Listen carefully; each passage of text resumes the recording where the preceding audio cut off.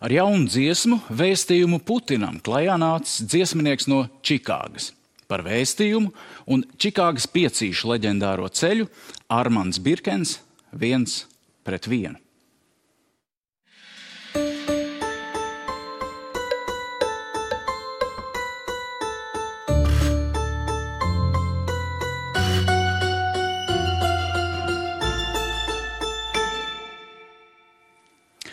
Sveicināti.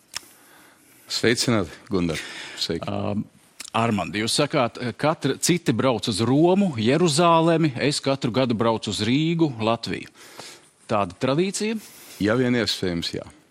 Tas ir mans svētceļojums, kur es smeļos visu, kas dvēselē nepieciešams, lai varētu tikt līdz nākamajai vasarai. Un pēdējā gada tāda trauksmaigi. Tur pandēmija traucē doties. Tas ir pagājis, bet tagad ir vēl nopietnāks lietas, un tas ir karš Ukrainā. Jūs esat reaģējis, es zinu, ka Čikāgā daudzi, bet jūs esat sarakstījis dziesmu. Kas jūs pamudināja to darīt? Jāprasa, vai kāds skatoties video klipus, fotogrāfijas ziņās un internetā, redzot to, kas notiek Ukrainā un ir noticis kopš pirmās kara dienas, vai kāds var normāli būt vienaldzīgs pret šito. Es domāju, ka es nevienu nezinu, kas ir vienaldzīgs, teiksim, vismaz latviešos. Un man vienkārši, jo vairāk skatījos, jo es vienkārši nevarēju šito panest un pieņemt un vispār, ko es varu izdarīt. Ne jau es viens, bet, latvieši Čikāgā un arī vispār Amerikā, un es domāju, vēl daudzās citās vietās pasaulē ir bijuši ļoti aktīvi, atbalstot Ukrainu, ļoti aktīvi Čikāgā. Un arī citas tautības, lietuvieši, ļoti aktīvi poļi, igauņi, visi kopā un paši, protams, ukraiņi. Un es vienā brīdī sāku kaut kā apsvērt uzrakstīt dziesmu. Es ik pa laikam uzrakstu dziesmu, ka man uznāk īpaši iemesls, kāpēc to darīt. Iedvesma, un skatoties tās bildes, es vienkārši vairs nevaru izturēt, un es vienkārši sāku apsvērt, ko es varētu uzrakstīt. Un braucot mašīnā pa lielceļu, man vienreiz es braucu un man kaut kā ienāca doma prātā, un es vēl kādas dienas to domu apstrādāju galvā, un tad es apsēdos pie datora un vienā rāvienā viņu uzrakstīju vārdus un mūziku, un momentā ierakstīju savā ēdamistabā pie datora un ieliku Facebookā savā profilā, un tad ieliku arī YouTube'ā. Tā to tagad dara sociālos tīklos. Un viens fragments, viens pants un piedziedājums, lūdzu, video.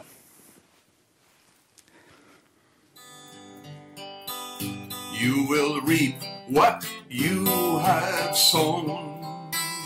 Great men will bring you down. And that is why we sing. Hey, glad Putin, leave Ukraine alone. Hey, glad Putin, leave Ukraine alone. Hey, glad Putin, leave Ukraine alone. Hey, glad Putin, leave Ukraine alone.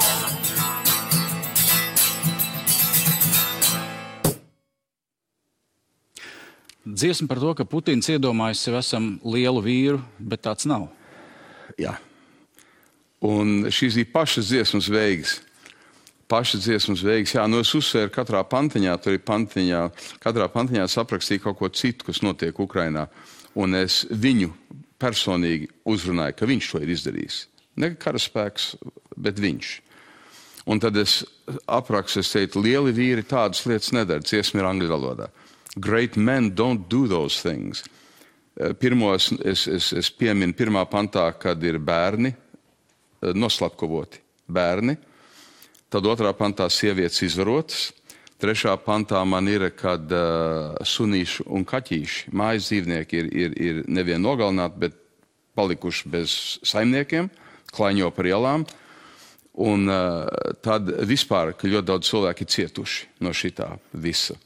Un katrā pantiņā arī piemin, kad visi tie cilvēkos vien ir bērni, sievietes, suņi, kaķi un arī vispār tauta, ļoti daudz ir zaudējuši savas mājas. Un es saku katrā pantā, lieli vīri to nedara.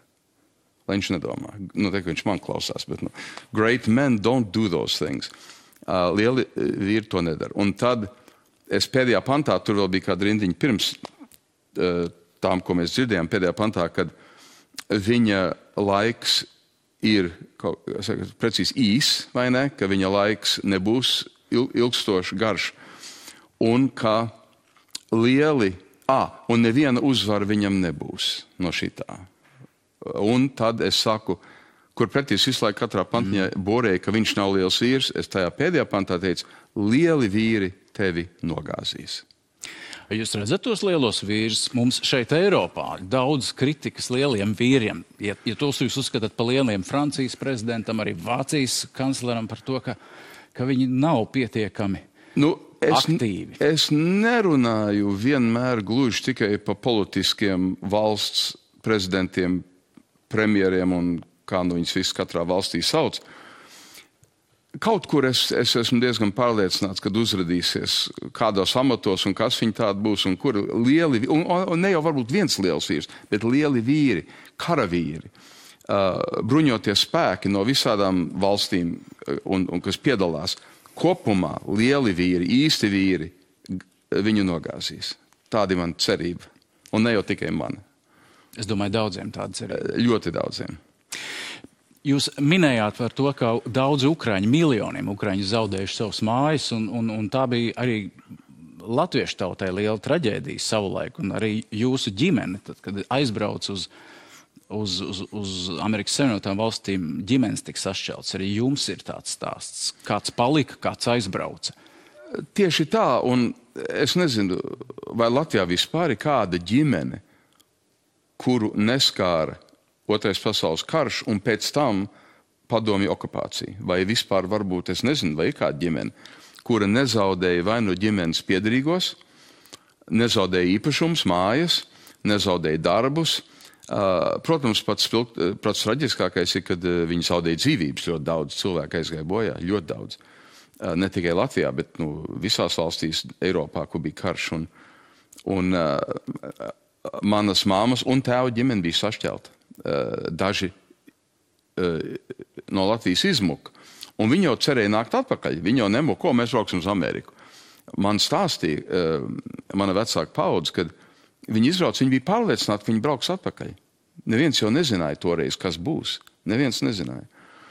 Bet mana mammas pusē vectēvs palika Jelgavā, viņa sieva, mana vecmamma, ar savu meitu, mana mamma izbrauca. Un mans vecais tēvs savu sievu nekad vairs neredzēja. Viņa nomira Čikāgā, viņš nomira Jelgavā. Mana mamma un es gan paspēju satikt viņu savu tēvu, savu vectēvu. 77. gadā pirmoreiz Latvijā iebrauc.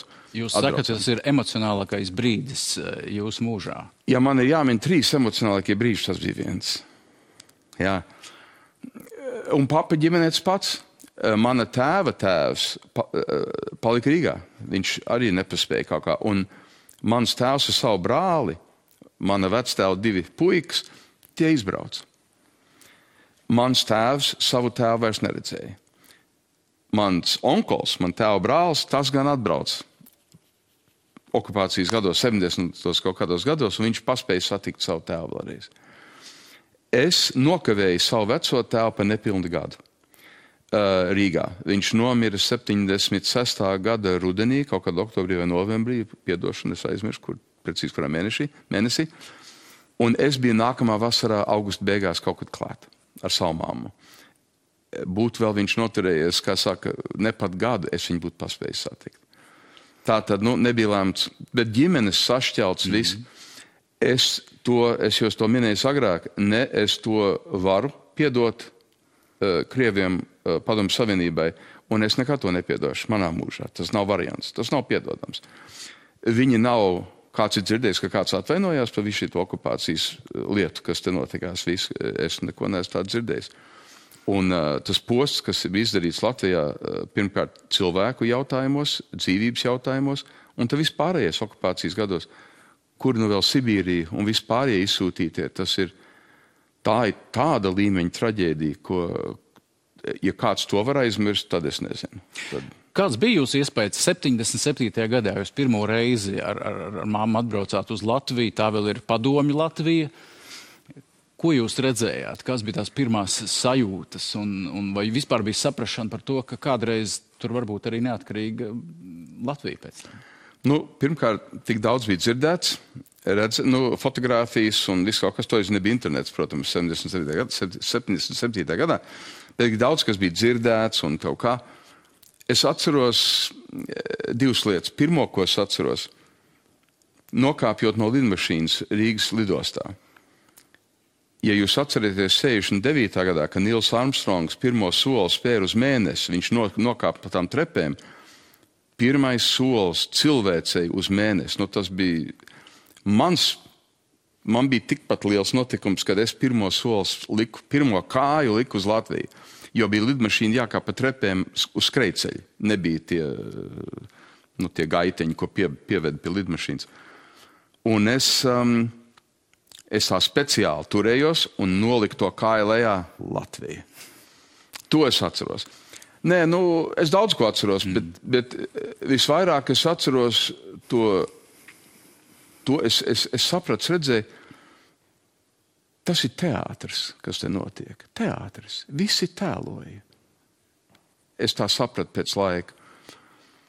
Cilvēks staigā apkārt, viss kaut kā tā, bet tu labi zini, un visi labi zina, ka zem tā ir visādas problēmas un neapmierinātība un viss kaut kas. Bet vienmēr viss tā tiek tā kā teātris pasniegts. Visas iestādes, politiķi, runas vīri, viss kaut kas un tā. Un īstenībā es pēc gadiem, es biju dažas reizes padomju laikā Latvijā, un es sāku teikt, šitas gan nevar ilgi turpināties. Un man viens otrs radnieks, kam es to toreiz teicu, es biju gads apkārt, viņi, kad tā padomju savienība sabruka, viņi teica, tev savu taisnību arī bija. Es vienkārši sapratu, kā var šitā dzīvot? Bet kā? Visu laiku tev tur jātēlo, ka tu piederi partijai, vai ka tu kaut kam tici, vai tu kaut ko atbalsti. Darbā, kultūrā, visur to kaut kas jātēlo, visur jātēlo.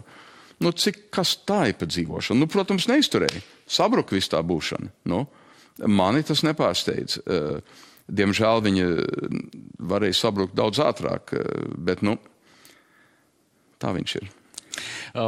Amerikā un Latvijā jūs esat zināms kā Čikāgas piecīšu ilgadējs dalībnieks, bet tad, kad jūs pirmoreiz kāpat uz skatuves 6 vai 7 gadu vecumā, to var lasīt Amerikas latviešu laikrakstos, dziesmas un Ziemassvētku dzejoļi. Tieši tajā laikā dibinājās grupa Čikāgas piecīši, kurā, un es saprotu, jūs vēl bērnībā paspējāt uzdziedāt viņu dziesmas. Un tas mans pirmais jautājums būs pēc īsa video fragmenta, kur savukārt Čikāgas piecīši runāja par problēmām Amerikā, romantiski, ironiski, patriotiski. Satīriski. Viens neliels fragments no vienas no pirmajām dziesmām, kur runā arī par asimilācijas problēmām. Viņi saka, tas nebūs, un tas nenotiks. Neliels video fragments. Bet teorija šāda ir viegli gāžamā, jo latvieši kā tauta nav maisā bāžamā. Mēs sitamies pret cāriem un 2 vācijām, pret sarkanajiem bāriem mēs likšot nācijām. Jo latvieši kā tauta ir bijuši un būs, kaut mūsu bērnu bērni par miljonāriem kļūst. Lai krušas sit tā dūri un kliedz mēs vinnēsim, bet pirms tas brīdis pienāks, mēs viņu apraksim. Latvieši mēs esam, trādividi, radividi, rallala. Kas bija šīs grupas fenomens? Satīra, gan patriotisks, romantiskas dziesmas, un mēs zinām, cik liela nozīme tā bija gan latviešiem tur, gan šeit. Jā, viss tas, ko tu minēji. Bet es pateikšu vēl vienu lietu, kas piecīšiem bija. Un es biju pirmā izrādē kā puika, mani vecāki bija ļoti sabiedriski un atbalstīja mani vilku un māsu uz visiem iespējamiem koncertiem, sarīkojumiem. Un es varu teikt, ka es biju pirmā piecīšu koncertā Čikāgā 61. gadā. Latviešu biedrības nam 2. stāvā, un es to koncertu, ticiet vai ne, atceros. Ne jau visu tā, bet pa miglu. Ko es atceros? Un tas bija tas, kas atšķīra piecīšu no visa cita. Viņu pieeja. Viņiem bija vienalga. Nu tā. Nebija vienalga, bet viņi uzgāja skatuves brīvi.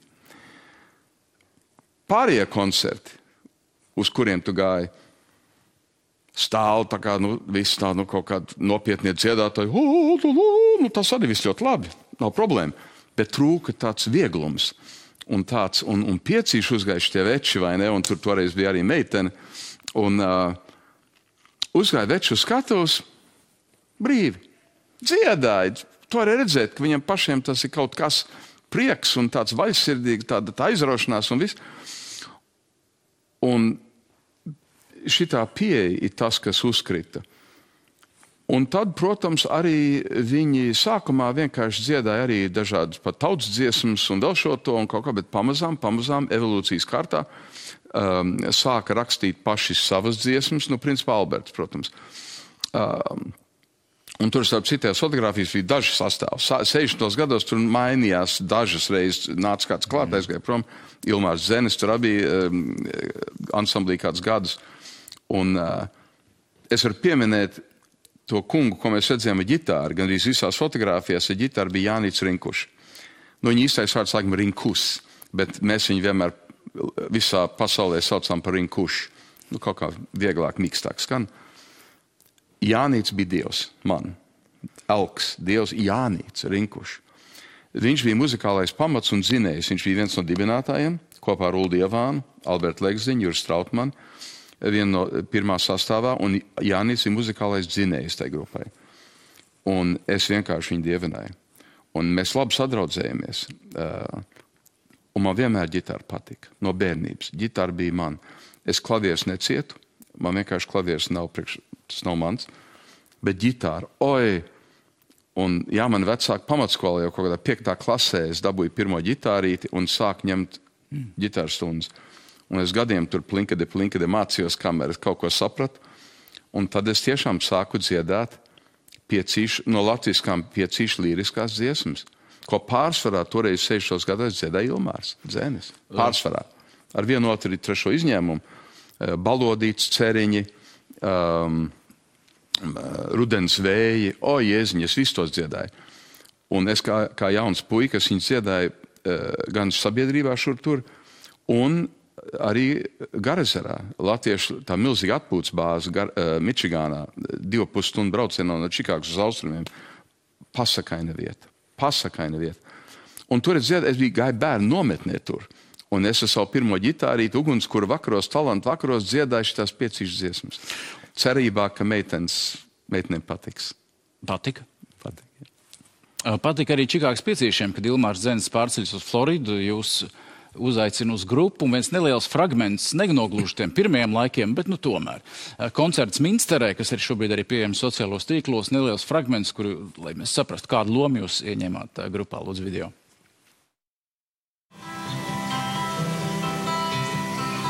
Ja es daudz sev dzīvē prasu, lūgum šis laiku sāk skan, vienu gaišu saules dienu uzdāvini mūžam man. Vienu gaišu saules dienu uzdāvini mūžam man. Lai sākās agrā stundā. Tas tā bija jūsu loma grupā, un to jūs arī darījāt līdz pat grupas beigām. Jā, šī viena no manām mīļākām dziesmām, un viena no pirmām, ko es uzrakstīju. Saules diena, Skaidrītes Kaldupes teksts, burvīgā dzeja. Un man to dzeju iedeva, kad es biju jauns, varētu pat teikt vēl bērns kaut kāds, 11 gadi, ja vispār. Man iedeva Elvīra Dzelme. Viņas vīrs dibināja Čikāgā Dzelmes tautsdeju grupu, kuri vēl šodien dejo. Un es daudz gadus nodejoju Dzelmes tautsdeju kopā, un vienā mēģinājumā, es jau dziedāju toreiz bišķi latviešos, un tā, un Elvīra man pienāca klāt, un viņa to dzeju bija dabūjusi no Latvijas. Tas bija 60. gados, domāju. Un viņam pienāca klāt un iedeva to dzeju Armandu uzrakst dziesmu. Man prātā nenāca kaut kas tāds, un jā, saules diena, es viņu dziedu visu mūžu. Un es esmu dziedājis dažās kāzās, un gandrīz vienmēr visur cilvēki prasa saules dienu. Es esmu ļoti gandarīts, aizkustināts.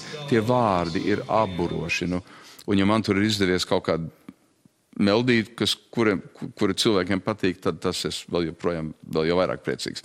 Es lasīju kādu valsts drošības komitejas ziņojumu šeit Padomju Savienībā par rietumu latviešu albumiem, kurus ir aizliegts ievest PSRS. Un tad tur ir vienā strīpā visi Čikāgas piecīšu albumi, vai par buržāzisku nacionalistisku saturu, vai par padomju tautas nomelnošanu un padomju varas nomelnošanu un tādā garā. Kad jūs sapratāt, ka šeit nelegāli visādos veidos jūsu mūzika ir ļoti populāra? Es jau to dzirdēju 77. gadā, kad es atbraucu. Tad jau es biju cik gadus jau ansamblī no 73. gada, es jau biju grupā. Un tad jau es dzirdēju no paziņām, radiem un tā sapratu, ka cilvēki kaut ko jau zina tad. Un tā tas turpinājās visus padomju gadus, visus padomju okupācijas gadus, kad es braucu. Un tā tad, starp citu, vēl pat Zeni ļoti ātri iestarpināšu, es esmu vienmēr ļoti pateicīgs Ilmāram Zenim. Ja viņš nebūtu atstājis ansambli, man nebūtu bijusi vieta droši vien. Bet viņš pārcēlās darba dēļ uz Floridu, kur viņš šodien vēl dzīvo. 90 gadi viņam ir. Un pateicoties tam, kad Ilmārs pārcēlās darba dēļ, viņam vajadzēja lirisko dziedātāju, atvietot Ilmāru, kurš piedāvām spēlē ģitāru. Un jūs redzējāt tajā klipā, cik es biju izskatīgs jaunībā. Tas ir vispār pats par sevīm. Tādēļ vien man varēja pieņemt grupā. Jokojos labi. Bet kur es jauneklīgs. Un, protams, pirms Bārdas.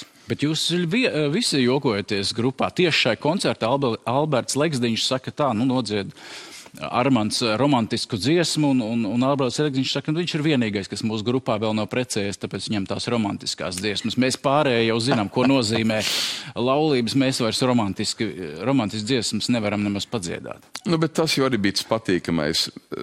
Viens par otru varēja kaut ko pajokot brīvi. Un, protams, priekšgalā Alberts, otra tāda skatuves meistara, es nezinu, kur ir otrs viņa līmenī, kas bija. Un viņš uz skatuves varēja visneticamākās stulbības muldēt, bet labākā vārda nozīmē. Viņam nāca ārā. Tā bija māksla. To nevar iemācīties nevienā skolā, nevienās kursos. Viņam tas bija dabīgi, viņam nāca ārā. Un es vienmēr saku, ansamblī nekad nebija garlaicīgi. Ne tikai ar Albertu, bet pārējiem arī. Mums ļoti jautri gāja. Ja cilvēki zinātu, kā mums gāja mēģinājumos un arī aizkulisēs, izrādes laikā, nekad nebija garlaicīgi. Nevienu reizi, nevienu mirkli.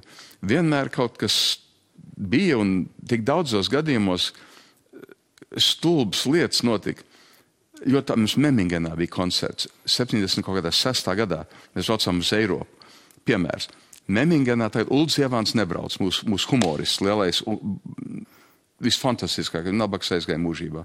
Vai kā man pietrūks šitie cilvēki.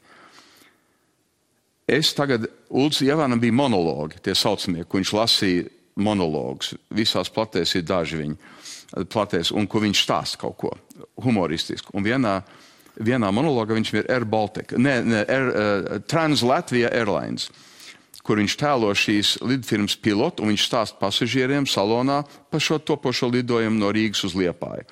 Tur ir pēdējās stulbības. Tas ir fantastisks, tas viens no viņa leģendārākiem monologiem. Uldis nav šajā Eiropas braucienā Vācija, Anglija un Zviedrija.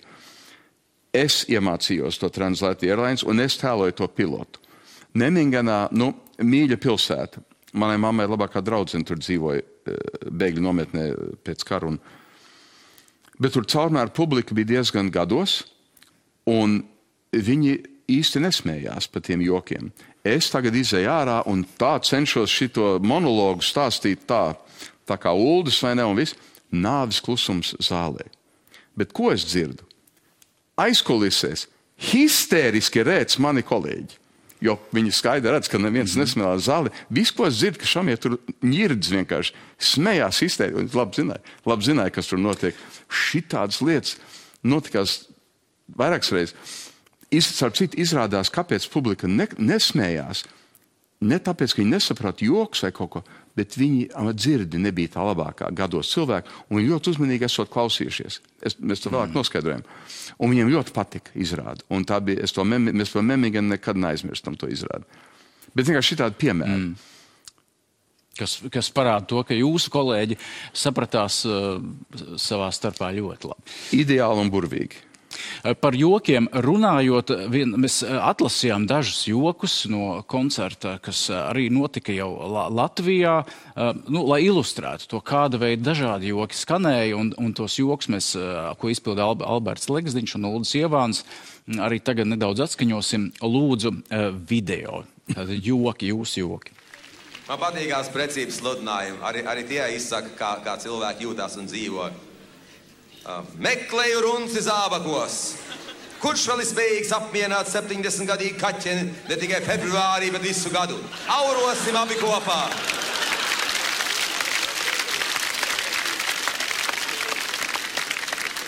Arvien mazāk redz tādus sludinājumus, kā agrāk meklēju godīgi, nedzērāju, inteliģentu, nesmēķētāju, klusas dabas cilvēku. Tagad arī sievietes ir atbrīvotas no aizspriedumiem raksta šādi. Meklēju viens kādu vīrieti, kaut vai pīpo, kā zili dūmi griežās. Kārtīgi iemet, mīl dziedāt, kā sienas līgojās. Fotogrāfiju nesūti, zinu, kā tāds izskatās. Ja klausos? Jā, Rubiks no Rīgas. Kas jums mani ko piedāvāt? Kuģis. Zini? Es neņemu pretī tik lielas lietas. Ne, man vakar viens sliktā latviešu valodā uz ielas piedāvāja brīvības pieminekli. Jā, teica, ka pārdošat pavisam lēti, ja tūlīt pārcelšot uz Čikāgu. Es teicu, nekādā ziņā. Jā, es neņemu, lielas lietas es nevaru. Jā, jums kaut kas mazāks arī ko? Kas tad tas būtu? Aha, mazliet lietota makšķere. Lūk, daži joki, kurus droši vien mūsdienu kontekstā nemaz nevar saprast. Tas kuģis to laik bija vēl padomju Rīgas vadība. Iegādāts pa dažiem miljoniem rubļu, un viņi īsti nezināja, kur likt pilsētas vadību, un makšķerēšana bija Alfreda Rubika vaļas prieks. Toreiz, kad bija tas pirmais koncerts Latvijā, šis bija tas lielais, 100 000, saka, cilvēki bija sapulcējušies. Kādas bija tās emocijas? Droši vien tik liela auditorija jūs nebijāt redzējuši. Nebijām. Pirms 89. gada Latvijas tūres mūsu lielākā publika bija Toronto, Kanādas latviešu dziesmu svētkos vienos, Royal York viesnīcā, King Edward balles zālē, kur bija apmēram 1100 cilvēki. Tā bija lielākā publika Piecīšu vēsturē. Toreiz es biju tur, tas bija kaut kādos kuros gados, 80. gadu vidū, kaut kur sākumā pirms Latvijas. Caurmēra publikas lielums mums bija mazos miestiņos dažos, mēs nekad neteicām, mēs vienmēr braucām, kur mūs aicināja. Varbūt bija 35, 40, 50 cilvēki, mazākās publikas. Caurmēra publikas 100 līdz 300, Toronto, lielais Toronto centrs Čikāgā sanāca, Čikāgās bija 2 izrādes. Sanāca nedaudz 100, kaut kā 100 kaut kāds. Pirmā izrāda Latvijā, ārestrādē, bija Cēsīs. Tur esot bijuši kaut kur uz 6000 cilvēki. Jūs varat iedomāties to kraso maiņu. Bet es pateikšu tā, ļoti atklāti, mēs vienkārši nevarējām atļauties par to domāt tajā brīdī. Jā, daudz cilvēki. Bet mēs to nesam, Dievs, ka tur ir 6000 cilvēku, ko šeit jāsabrūk un nekā. Mēs gājām ārā un uzstājāmies. Un tas labākais ir tas, kad 5 no mums bijām saliedēti no tā brīža, kad es ienācu 73. gadā. Alberts, Uldis Ievāns, Janīna, Ankepāna, Uldis Streips un mēs 5 bijām daudz gadus jau kopā. Un ļoti saliedēti. Un mēs vienkārši izgājām, un mums Alnīts Cers bija līdz, Lorija, tie jau arī nebija iesācēji, un mēs vienkārši gājām uz skatuves un dziedājām. Un pat Mežparks, kur bija tie cilvēki. Mēs tur bijām, kad tajā dienā, kad es biju tukšs, pilnīgi tukšs. Mēs aizbraucām, tur bija jāmēģina skaņa, viss un tā, viss jānoliek mans. Tie cilvēki jau uzreiz nesanāca, tie 10 000, cik tur viņi bija, un viņi pamazām iebir tajā estrādē. Un mēs visu laiku palūram laiku pa laikam, vien vairāk cilvēku. Tad mums prātā nenāca tur skaitīt vai kaut ko. Nebija laiks, mums jāgatavojas izrādē. Mēs vienkārši izgājām ārā un dziedājām. Un Ilze Ievāne uzkāpa Mežaparka estrādē augšā. Man liekas, redzēja to bildi. Viņi nofotografēja to estrādes, visu to Mežaparka panorāmu, kaut kādās 4 fotogrāfijās. Kreiso pusi, daļu no vidus, otro daļu un to labo pusi. Toreiz bija films. Un tā, ka viņa aizrauca Čikāgā, viņa visu to attīstīja un samontēja, palielināja tās bildes un sagrieza tā, lai tas būtu viss tāds panorāmas skats. Es vēl tagad atceros, mēs pirmo reizi aizraucām uz mēģinājumu pie Ievāniem, un mēs visi apstījāmies to fotogrāfiju, tad gan palika, kā palika. Mēs vienkārši, ak, Dievs, tur tik daudz cilvēku tur bija. Un dziesmas, kur visi dziedāja līdzi. Vēl viens video fragments no tā lielā koncerta, jau tuvu kulminācijai.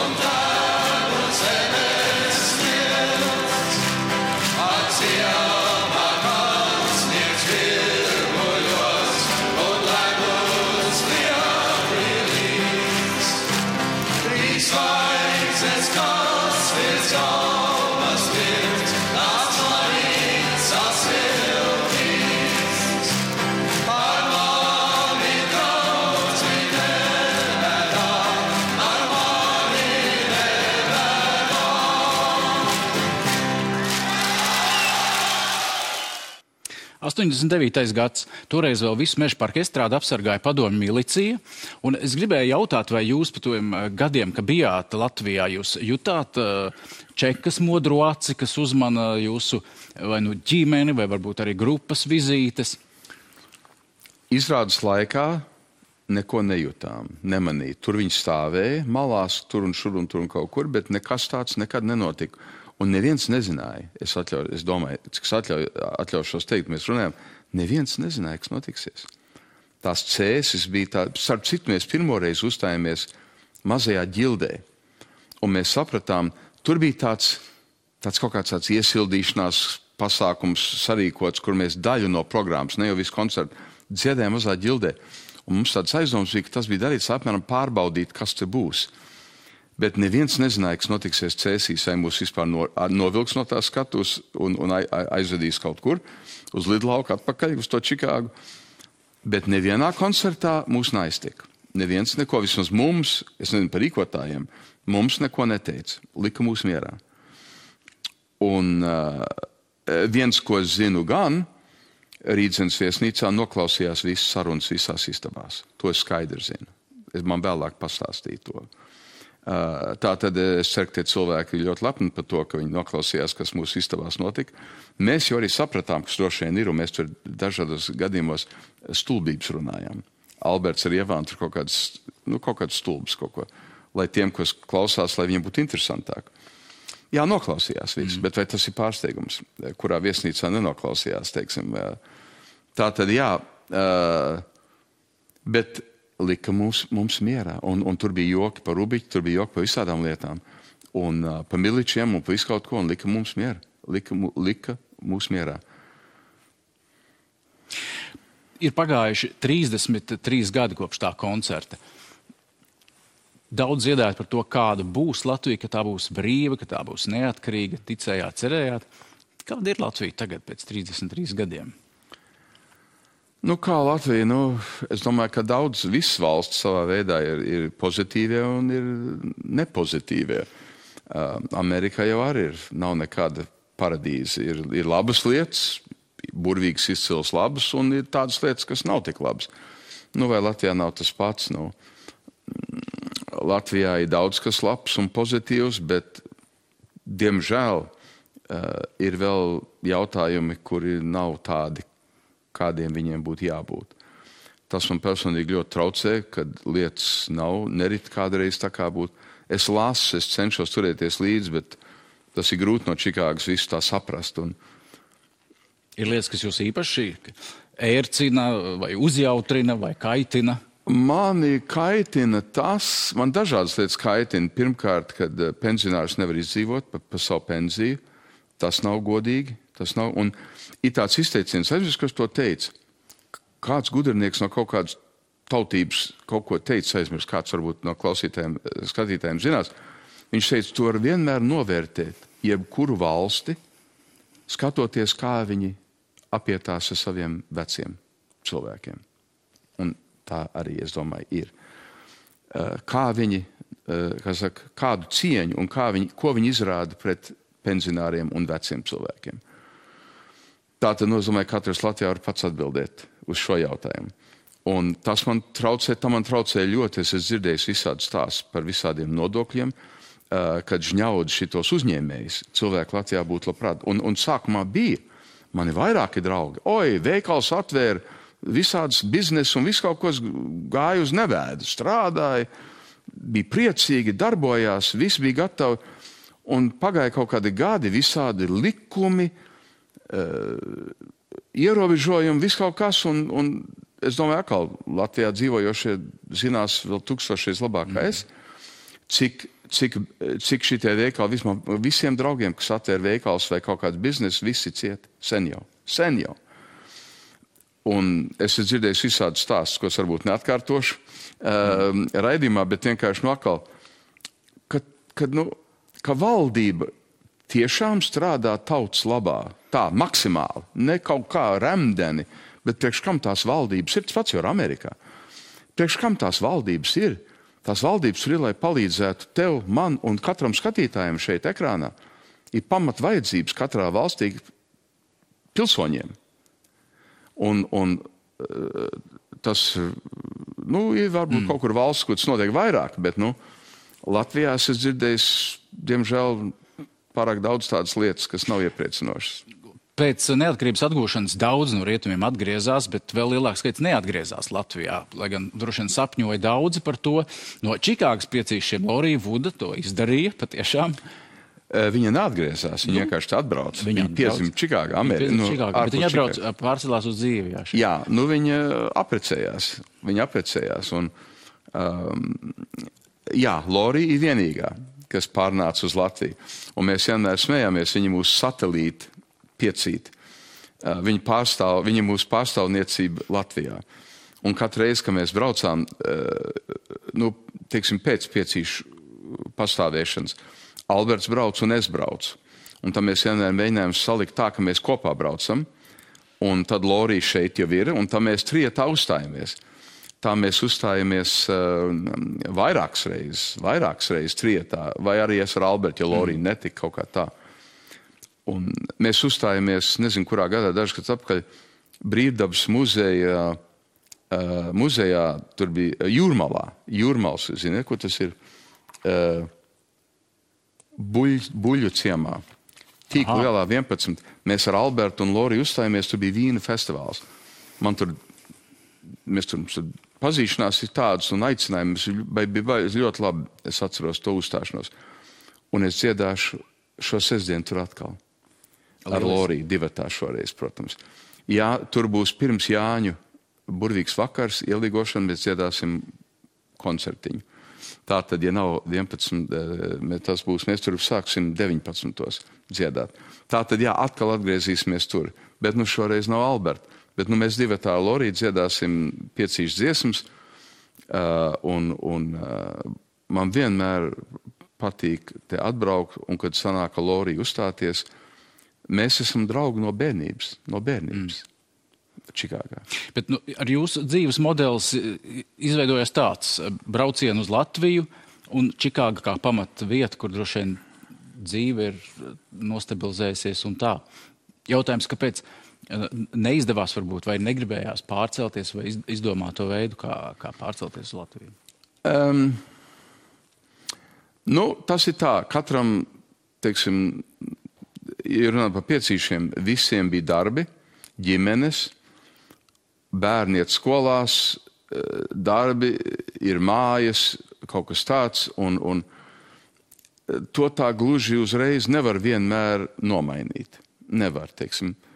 Kas attiecās uz manīm, es daru dažas lietas Amerikā, radošas lietas, kuras man ir jādara Amerikā. Tur ir cits apjoms, cits tirgus un cits perspektīvas. Ja man izdosies kādreiz dažus šos radošos projektus noslēgt Amerikā, es labprāt dzīvotu, ja ne pilnu laiku, ja es varētu atļauties daļēji Latvijā. Pusgadu šeit, pusgadu Čikāgā. Tātad man Latvija ļoti mīļa, ne tikai Rīga, bet es nevienā Latvijas stūrī vēl neesmu bijis, kas man nepatīk un man nav mīļš. Nekur virs zemes neapsveic tik silti vairs mūs neviens, kā apsveic druva šīs. Ziniet, no kurienes tas nāk? No kurienes? Svēts mantojums. Leonīds Breikšs dzēja un dziesmu svēts mantojums. Jūs esat vadījis arī kori Amerikā un arī latviešu biedrību daudzus gadus, Čikāgas latviešu biedrību. Es zinu, ka situācija mainās, un es zinu, ka, piemēram, Čikāgas biedrības nams ir pārdots, tāpēc, ka mainīsies situācija. Kā mainās latviešu diaspora vai latviešu kopiena Čikāgā? Tā kļūst, tā vēl ir, tā vēl pastāv?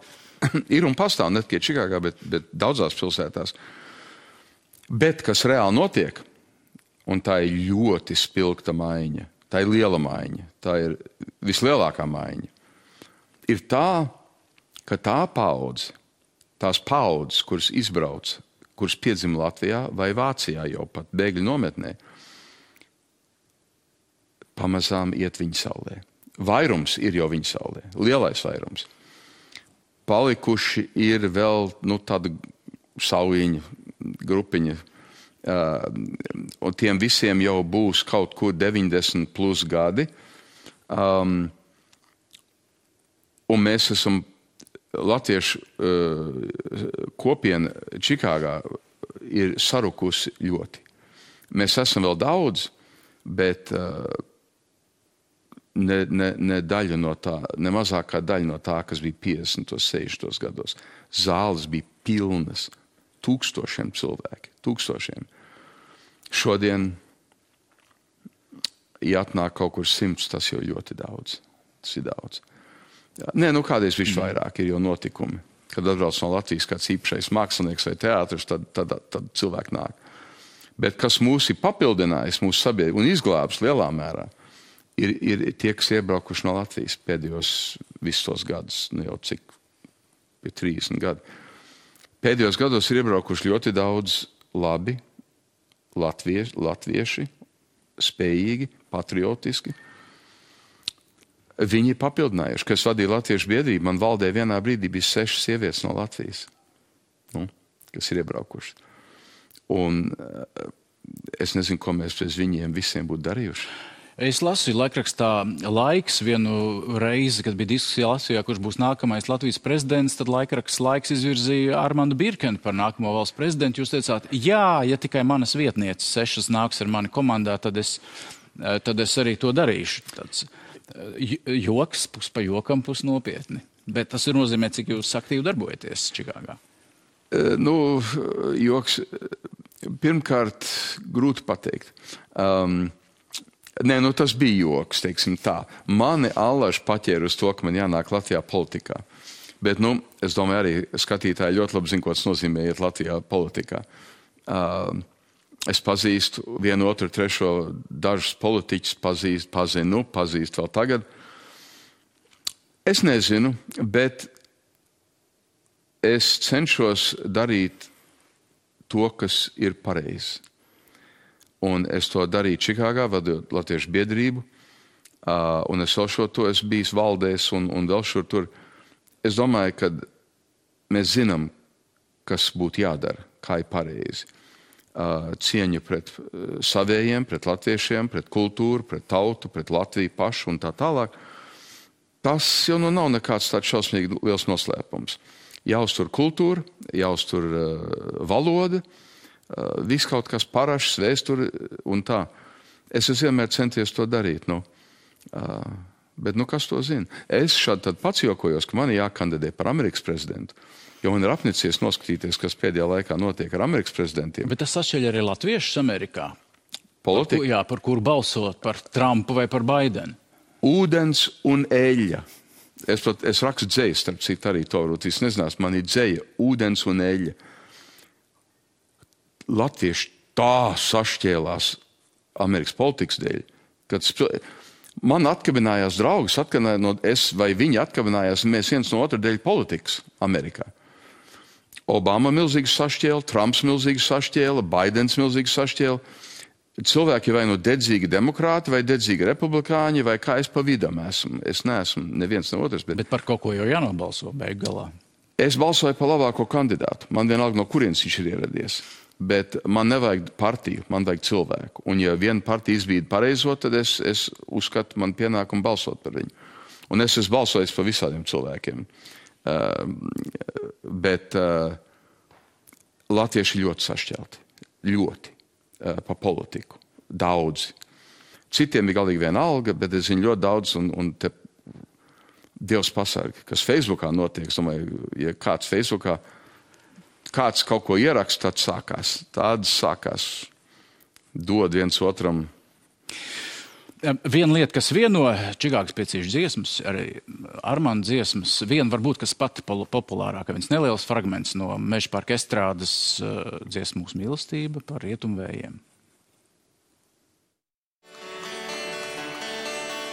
Es zinu, kā mēs vēlreiz satiksimies. Tik jautājums ir, kad tas būs un kur. Par spīti tam, kā nelabvēlīgs liktenis, mūs katru savā pasaules malā turs. Kā rietumvēji, kas krastā pūš, aizkāpām aizķēries mums. Vai es pareizi saprotu, ka šī dziesma, ko jūs iedvesmojāties pirmo reizi iebraucot Latvijā, un šobrīd droši vien esat simtiem vai tūkstošiem reizi izpildījis? Vai, skatoties to video, jaunība. Kāda vārda, mati vēl toreiz bija arī kaut kas vairāk no matiem. Vārdi. Tie bija burvīgi laiki. Jā. Šī dziesma bija viena no tādām pirmām, ko es uzrakstīju. Viena no pirmām, ko es uzrakstīju. Un es esmu vienkārši nenormāli gandarīts, ka cilvēkiem patīk. Un es viņu dziedāšu arī 11. jūnijā Jūrmālas brīvdabas muzejā. Vienmēr prasa, lai viņi dzied, un es, protams, tas ir ļoti aizkustinoši. Un jūs dzirdējāt, kad es sāku viņu dziedāt, es atceros to brīdi, kad es izgāju to dziesmu. Tā dziesma man ir ļoti mīļa. Tā ir viena no manām tuvākām dziesmām, manai sirdī un dvēselē, un kad es izgāju ārā, publika aplaudēja. Tas ļoti aizkustinoši. Mums jau tādas lietas īstenībā ārpus Latvijas nenotiek tā. Cilvēki, jā, labi, dziediet, būs ļoti skaisti. Bet Latvijā cilvēku uzliesmoja ar aplausiem. Tas taču katrs mākslinieks to pārdzīvots ļoti jauki. Tātad tā izrādīja vienkārši tādas mīlestības piesātināta. Publika bija tik mīļa. Vienkārši nav vārdi, lai tās emocijas, ko mēs izjūtām uz skatuves, nav vārdi, trūkst vārdi. Tas vienkārši tas bija viens neaptverams moments mūsu dzīvēs ansamblī. Cilvēki vienmēr piemin, ka viņiem kā skatītājiem tas bija kaut kāds īpašs moments, bet mums tas bija tikpat liels moments. Un ne tikai, es vienmēr arī cenšos pateikt, ne jau tikai bija Meža parkā izrāde. Cēsis, Ogre, kuras jau valkā, mēs jau pat visu neatceros vairāk. Mēs jau vairākās pilsētā, visur bija tas pats. Ne jau tikai Meža parkā aizgāja, protams, tur bija stipri vairāk cilvēku, bet publikas bija mīļas visur. Armand, un būs vēl. Armands Birkens, liels paldies par sarunu un par ieguldījumu un iedvesmu. Paldies, mīļš, paldies tev un paldies visiem draugiem un faniem Latvijā. Mīļš, mīļi, jūs esat ļoti mīļi. Paldies.